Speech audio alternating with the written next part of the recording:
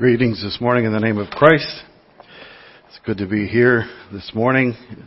Thank you all for coming and showing your interest in growing in the Lord today. The title for the message this morning is a 2020 Vision for Growth. Whether that's a pun or not, I'll leave that up to you. Turn to Ephesians chapter 1 for the passage.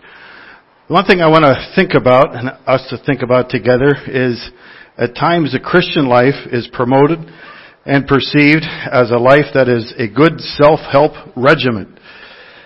We read Scripture, look at the fruit of the Spirit, look at humility, and even Forbes says humility is a good thing, right? Look at humility, look at the different love, joy, peace, and look at those things and we think, I need to do better. I really need to do better. I need to be more loving. I need to be more joyful. And if you're not thinking that, the guy beside you or the lady beside you is thinking that. All right, so somebody's thinking that about you. But the commands of Scripture are not laid there for us to have a self-help outline. That's the modern view of judgment. Jesus said in John 5, "Search the Scriptures, for in them ye think ye have eternal lives." And that was the belief of their day. The Scriptures show us how to be a better person. So if I try harder to be a better person, I will be acceptable to God. He says, "Search the Scripture, for in them ye think ye have eternal life, and they are they which testify of me. And ye will not come to me that ye might have life." So what I want us to consider this morning is it's easy to go away from church and say, I need to be more loving. I'm going to work on that. Well, we already saw what you worked on and how far you got up to that point. It's probably not going to get a lot better going out the door as it came in the door unless there's something greater. And that is, there's a greater connection to Jesus Christ and He can change that in our lives. That when we see Scripture, they testify of Jesus and we come to a deeper outpouring of surrender to Him and He changes us. The changes of growth. How do we grow? The changes of growth are brought when there is a deep abiding presence of the living Spirit of Jesus Christ. A deep abiding presence of the written Word. So we understand the person of Christ, the work of Christ, and the change the Holy Spirit wants to accomplish as we yield ourselves and surrender ourselves into a greater relationship with Jesus Christ. What I'm really trying to say is summarized in this statement. It's only His Spirit that can bring change to our hearts. It's not hearing a self-help and saying, you really need to be more joyful. Come on, guys, put a smile on your face. Don't look so long-faced. You need to be more loving. It's more than going out the door saying, I want to be more joyful, I want to be more loving. Those things can only be accomplished when the Holy Spirit does a deeper work in our being and brings that change about.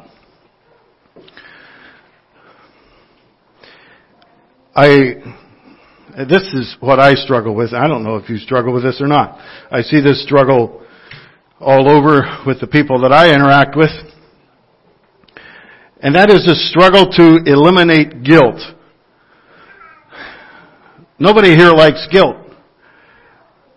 And so this is how we eliminate it. This is how I can eliminate it. I have a commitment to do better. Okay? Hey, you're not loving as Jesus loved. Yeah, but I got a commitment to do better. And because of that commitment, I don't need to feel guilty or condemned. There's no condemnation to me because I have a commitment to do better. Jesus will help me do better. And we treat Jesus like a supplement. You take your supplements, iron and vitamin D. You take your supplement, it'll make you a better person. I'm telling you, people get all fired up about supplements. I'm not saying supplements are a little deal. Just ask people who want gut health. Supplement, man, it'll change your life. Who want to eliminate brain fog? I had so much brain fog. And what would be funny is just somebody to say, I'd like to say amen. I had so much brain fog. But I started taking this supplement. Man, can I think. Concentrate, memory. Supplements are a big thing. These will make you feel better. These will bring you better bone health, better gut health. Take these and eliminate brain fog. Take these and you'll grow hair like a collie dog. There's a supplement for everything, even a supplement for a supplement. And we really like supplements. So you hear the truth of, you know what, you're not loving. You're not humble like you should be. Jesus is going to help me be more loving. Jesus is going to help me be more humble. Let me take the Jesus supplement. He's going to help me. And what we're missing on that is guilt. If we fail in God's law, you're guilty before God. See, if somebody says, you know what, I don't need just a supplement, I'm actually guilty. I haven't loved like I should. I'm guilty. And you know what? If somebody recognizes their guilt, they'll recognize something else. I don't need a supplement. I need a Savior. Because the Savior can set me free from guilt and sin. I think we, in our modern day, look at Jesus as a supplement rather than a Savior. And supplements aren't wrong. But that's not who Jesus is. He's our Savior. You know, if I had bacterial meningitis, that's a disease that they say probably you have hours to live. And there is a remedy.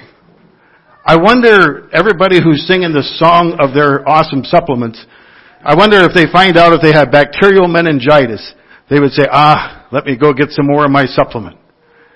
It's never going to save them. There's only one thing that's going to save somebody with bacterial meningitis, and it will cure them. And that is intravenous antibiotic. It's something outside of yourself that's pumped into you to cure you of your bacterial meningitis. When you have something that's causing death, you don't run for a supplement. Same way in our spiritual life, you run for a Savior to deliver.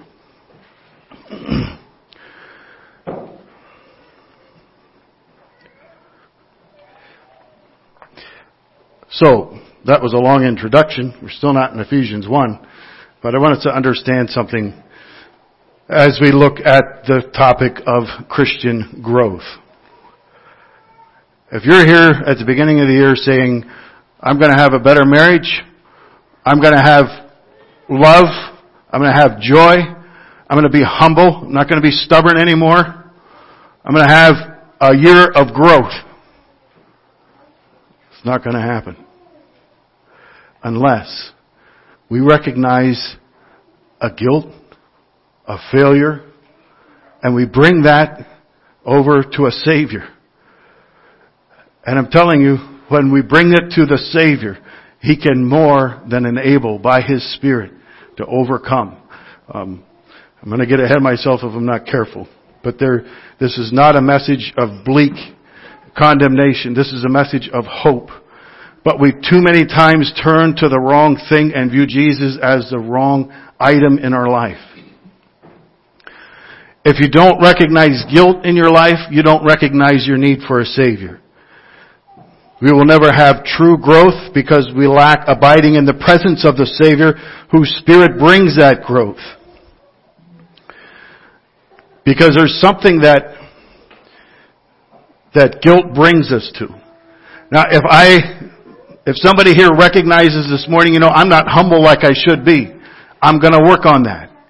It doesn't bring you to the Savior, but if you recognize I'm not humble like I should be, and God's commanded me to be humble, I am guilty before God, you'll bring it to the Savior, and you know what the Scripture says? In whom we have redemption through His blood, the forgiveness of sins, according to the richness of His grace. When you bring guilt to Christ, you get grace. If you're coming and just saying, I want to do better, there's no guilt. Friends, there's no grace. There's no grace to overcome. When we humble ourselves and recognize our guilt before God, that's when He can pour out His grace into our hearts. And I love Ephesians chapter 2. Sorry, that was Ephesians 1:7. Let's go to Ephesians chapter 2. And it draws this picture of guilt. Verse 1, and you hath He quickened who were dead in trespasses and sins, wherein in time past you walked according to the course of this world, according to the prince of the power of the air, the spirit that now worketh in the children of disobedience. Verse 4, but God, who is rich in mercy, for His great love wherewith He loved us, even when we were dead in sins, hath quickened us together with Christ. By grace ye are saved. Turn to 1 Samuel chapter 24. But God who is rich in mercy. Now I love that term. When we think of rich, you think of somebody with a huge wad of cash. I've had, I don't know if it's a privilege or otherwise, of meeting a few extremely rich people. People that want to invest in business. People that drive around town saying, you want that store, I'll buy you that store and move Miller's Market in there. I'll buy it for you today. It's like, what kind of money you got? Looking him up online, he's a multi-millionaire. That he's rich. Now, how would you feel going up to, what is his last name? First name is Matt. How would you feel going up to Matt and saying, you know what? I'm dying of thirst and we're here at Miller's Market. Could you buy me a bottle of water? Or can't you quite afford that? Could you buy me a bottle of water to cover it? 50 cents. You say, well, that's ridiculous. The guy's rich. He could pull out his wad of cash and go through the hundreds. Here's a 5. Take that. I don't need that. And listen, richness for God, it says God who is rich in mercy. First of all in Ephesians. And there he says, God who is rich in mercy for His great love wherewith He loved us. There's more than enough there. There's more than enough there in His mercy department to cover whatever you got wheelbarrowing in. All the guilt that we can muster up and put in a wheelbarrow and drag in here today, God who is rich in mercy says there's way enough mercy here to cover what you're dragging in. But we gotta admit we're guilty. We can't just say, you know, I'm going to do better. And I am doing better. I'm doing better in love. But self-control's out the window and whatever else is out the window. We have to be connected to Jesus Christ for growth. God who is rich in mercy. David was a man after God's own heart. That's why I chose this passage. David, I believe one of the largest things that made David a man after God's own heart was he knew what guilt was. He didn't just brush it off. When they told him, you're the man, he didn't say, well, let me tell you about my grandpa and how he treated me. And let me tell you how my mom, he said, I have sinned. You say, well, yeah, that's quite the display of guilt. But David wasn't just accepting guilt in the big stuff. All of us would accept guilt in the big stuff, I hope. But what about the little stuff? Just the tiny stuff. That's why I bring you to 1 Samuel chapter 24 verse 1. David's heart smote him with something called guilt. And it came to pass when Saul was returning from following the Philistines that it was told him, saying, behold, David is in the wilderness of En-gedi. Then Saul took 3,000 chosen men out of Israel, went to seek David and his men upon the rocks of the wild goats. And he came to the sheepcotes by the way, where there was a cave. Saul went in to cover his feet, and David and his men remained in the sides of the cave. The men of David said unto him, behold the day of which the Lord said unto thee, behold, I will deliver thine enemy in thine hand, that thou mayest do to him as it shall seem good to thee. Then David arose and cut off the skirt of Saul's robe privily. And it came to pass afterward that David's heart smote him. because he had cut off Saul's skirt. And he said unto his men, the Lord forbid that I should do this thing unto my master, the Lord's anointed, to stretch forth my hand against him, seeing he is the anointed of the Lord. David's heart smote him with something called guilt. Now many hearts would say, okay, I was asking my children, how big do you think the portion of skirt that he cut off would have been? What's your imagination? I don't know. But many hearts would say, compared to what Saul's done for me and to me, and how he abused and afflicted and tormented me, what's this little piece of cloth? I didn't hurt him. But David had something that smote his heart, and it's called guilt. And friends, because he recognized guilt, it was able to bring him to grace. And it made David a man after God's own heart. It made him a man who was overcoming even the most despicable situations and circumstances. David was an overcomer.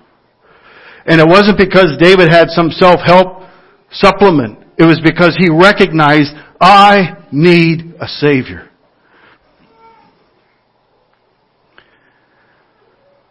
Because David brought his guilt to the one who is rich in mercy. I don't care what your history is, or how you smell, or how you dress, or what you think you are. There's not a person in here who does not need a Savior, who is extremely, extremely rich in mercy.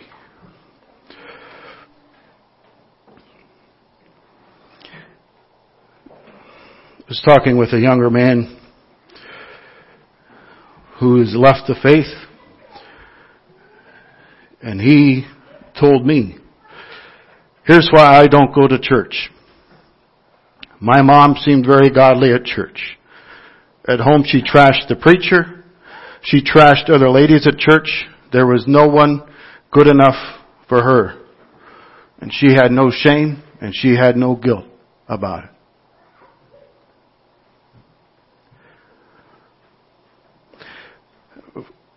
We can sneer at the lady who lost all her children to the world. But friends, it's easy to become a person who fails God's standard.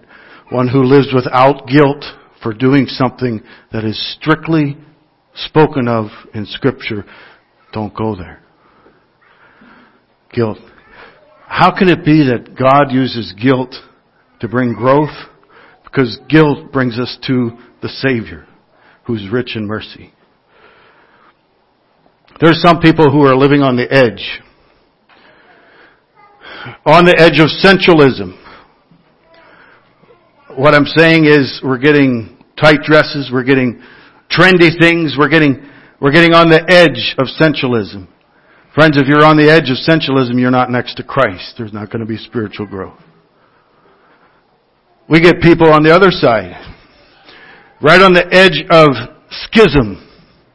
I don't like that blue shirt. I really don't like that blue shirt. That really bothers me. And we use an opinion to divide and to cut. Because we're so opinionated. Okay? So we have somebody on the edge of sensualism. We have people on the edge of schism. Where it doesn't take much. I'm sick of it. I'll divide that relationship. I'm tired of it. Friends, if you're on the edge of schism, you're not next to Christ. You'll never grow. It's only as we're in Christ that we can grow in love and joy and peace. And grow in the fruit of Christ-likeness. Friends, it's so necessary for us to recognize the blessing of guilt when we cross the lines that God has commanded us. Whether it be husband, whether it be wife, whether it be children, whether it be whatever area of life, it is so important that we recognize it and that we accept the guilt and take it to the Savior. Paul says this. This is a faithful saying and worthy of all acceptation. Christ Jesus came into the world to save sinners, of whom I am chief. Howbeit for this cause I obtained mercy, that in me first Christ Jesus might show forth all long suffering, for a pattern to them which should hereafter believe on him to life everlasting. This is a faithful saying, worthy for everybody to accept. Christ Jesus came to save me. I needed a Savior. I needed way more than a supplement of saying, Paul, do this, and you'll live a better life. I needed a Savior. Friends, when we have guilt, it brings us to the Savior. And the Savior, it brings us to grace, is what I'd like to say. It brings us to grace. The grace of God is not something where He barely has enough to cover what you got going. He says, I'm rich in grace in Ephesians. I'm rich in grace. The fact that we say, I just can't overcome thought life, can't overcome bad relationships, I can't overcome these tendencies I have, except guilt. Look to grace. He's rich in grace. Grace, I appreciate what the one man, I think it was John MacArthur, only those who are truly aware of sin can truly cherish grace. Grace is the love that gives, the love that loves the unlovable. Grace is there for us, and it's more than adequate to fill our need. And you know what grace brings to us? First of all, we need to recognize guilt. We come to the Savior who is full of grace. And then grace does something in our hearts. If you truly recognize you have something you don't deserve, and you have life that you don't deserve, there will be something that happens in your heart. Simon was having a good day. Food, fun, and fellowship. It was all happening at Simon's house. This was a good day, and it was a good day because all the local supplement salesmen were there. They were having a good time. And then a prostitute walked in and falls at the feet of Simon's special guest and starts sobbing, and her tears are hitting the floor, and now they're hitting the special guest, and that's Jesus. And Simon is saying, ugh, there goes fun, food, and fellowship. Somebody got to tell her something. Somebody got to tell her this isn't acceptable. Least you can be appropriate. Somebody has, Jesus will tell her. He don't mince words.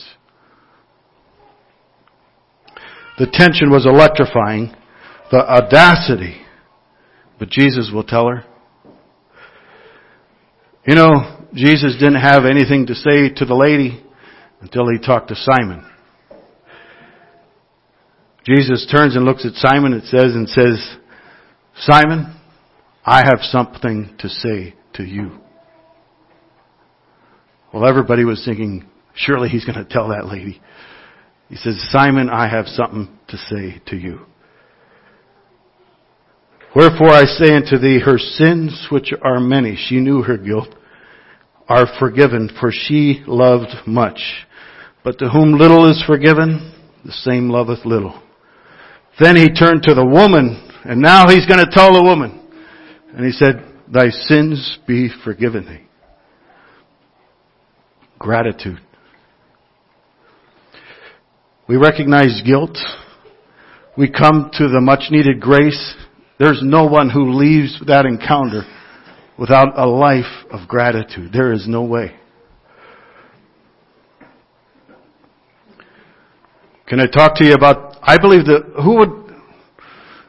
here's a quiz. Who do you think is the most grateful man in Scripture? As you think and their expressions, who would you say was the most grateful man in Scripture? Any ideas? It's an opinion, alright? So we can be wrong and still be right. Naaman was a grateful man. Thinking somebody who spoke many, many times of gratefulness. I'm sure Paul was a very grateful man. I just read those verses. I was thinking of David.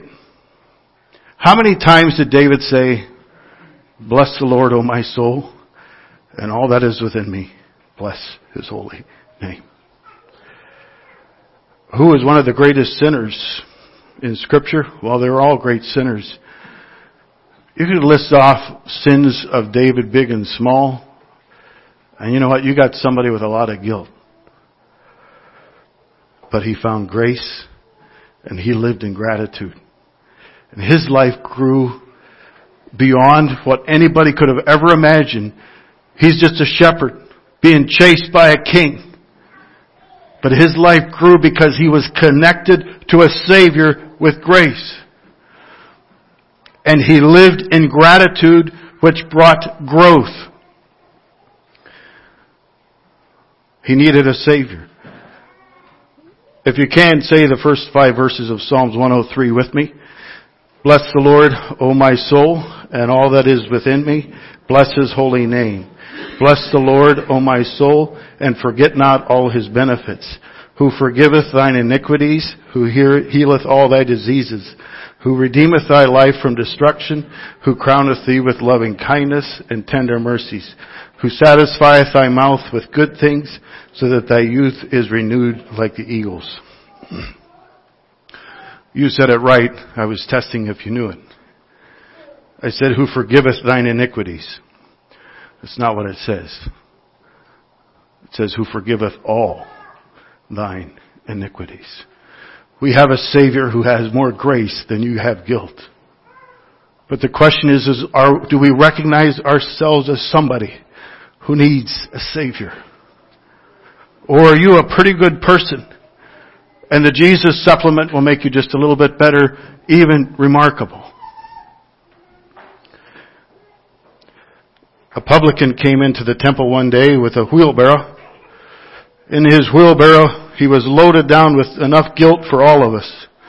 He didn't even lift up his head to look to heaven. He simply smote his breast and said, God, be merciful to me, a guilty man. And you know what? Wasn't up in heaven counting to the last dollar to forgive that man's sin. He forgave all his iniquities, and there was more than enough grace and more than enough mercy to forgive that man. And why is that? Because he humbled himself and recognized, I am a guilty man in need of a Savior. There's another man who stood a stone's throw away. Same temple, same place, same day. And he lifted up his eyes to heaven and says, God, I thank you for the supplements you've allowed me to enjoy. They've changed my life. I follow Scripture and it's changed me and I'm going to continue doing better. And that man went home condemned.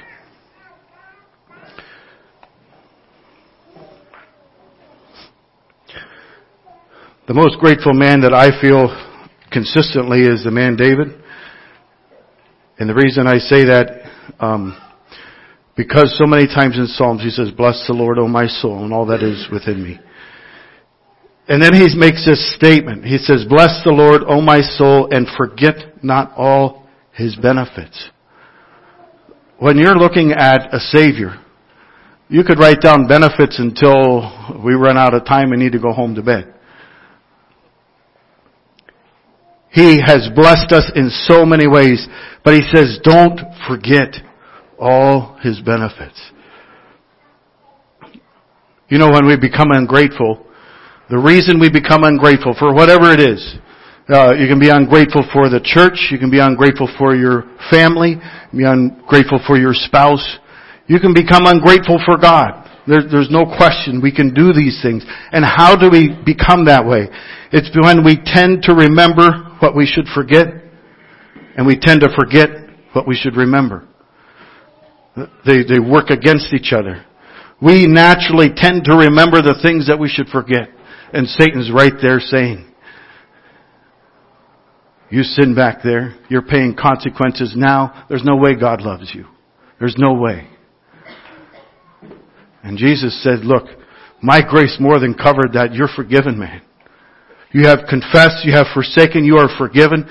And the enemy cannot bring that to our attention. We need to remember all His benefits. And then it says, who forgiveth all thine iniquities. We have a Savior that we can rejoice in. We tend to forget what we should remember.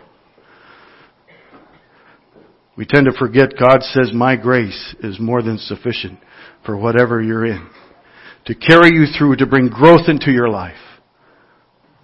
Are you willing to admit when you fail? Are you willing to admit, I'm guilty. I need a Savior. When you're walking in victory, do you, with joy in your heart and thankfulness in your heart, lift up, I have a wonderful Savior. And I am a man who needs a Savior.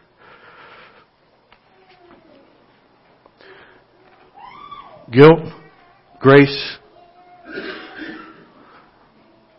are so vital to gratitude. And those three things are so vital to what's called growth. I believe the number one reason we lack spiritual growth is because we lack in a deeper abiding presence of Jesus Christ. The reason we lack in a deeper abiding presence of Jesus Christ in day-to-day life is because we fail to recognize guilt. We're pretty good people. We barely need a Savior. But guilt is what drives us to grace. Grace drives us to gratitude. Gratitude drives us to growth. I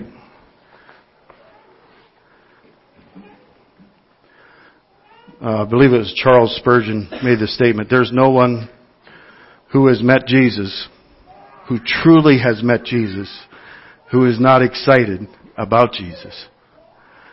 There's no one who's truly met Jesus who is not truly excited about Jesus. And as we've received grace, brothers and sisters, as we have received grace for guilt, if you've received grace for guilt, so you also will give grace to those around you. Grace is the love that gives, that love that loves the unlovely.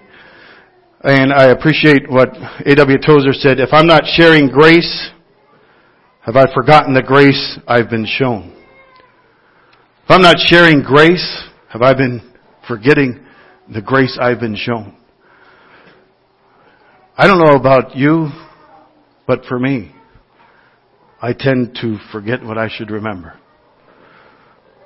Some days my home aren't full of grace, and it's because of Todd Miller not extending grace like I've been given grace. Sometimes in churches there's struggles, and we'll never come to a place of perfect understanding until we're in heaven. But friends, as we work and as we look at things and as we look at a building project, is there going to be disagreements? However many people, 115, there'll probably be 115 opinions. And that's where we need this thing. As you've been shown grace, give grace to others. Extend grace to others. It will help us grow as a church then.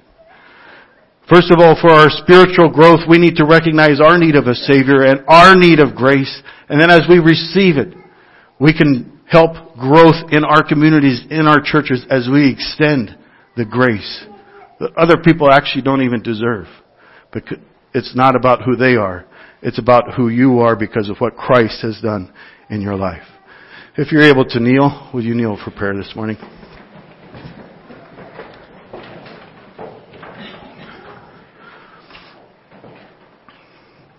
Father in heaven, I thank you for the truth in Ephesians chapter 2.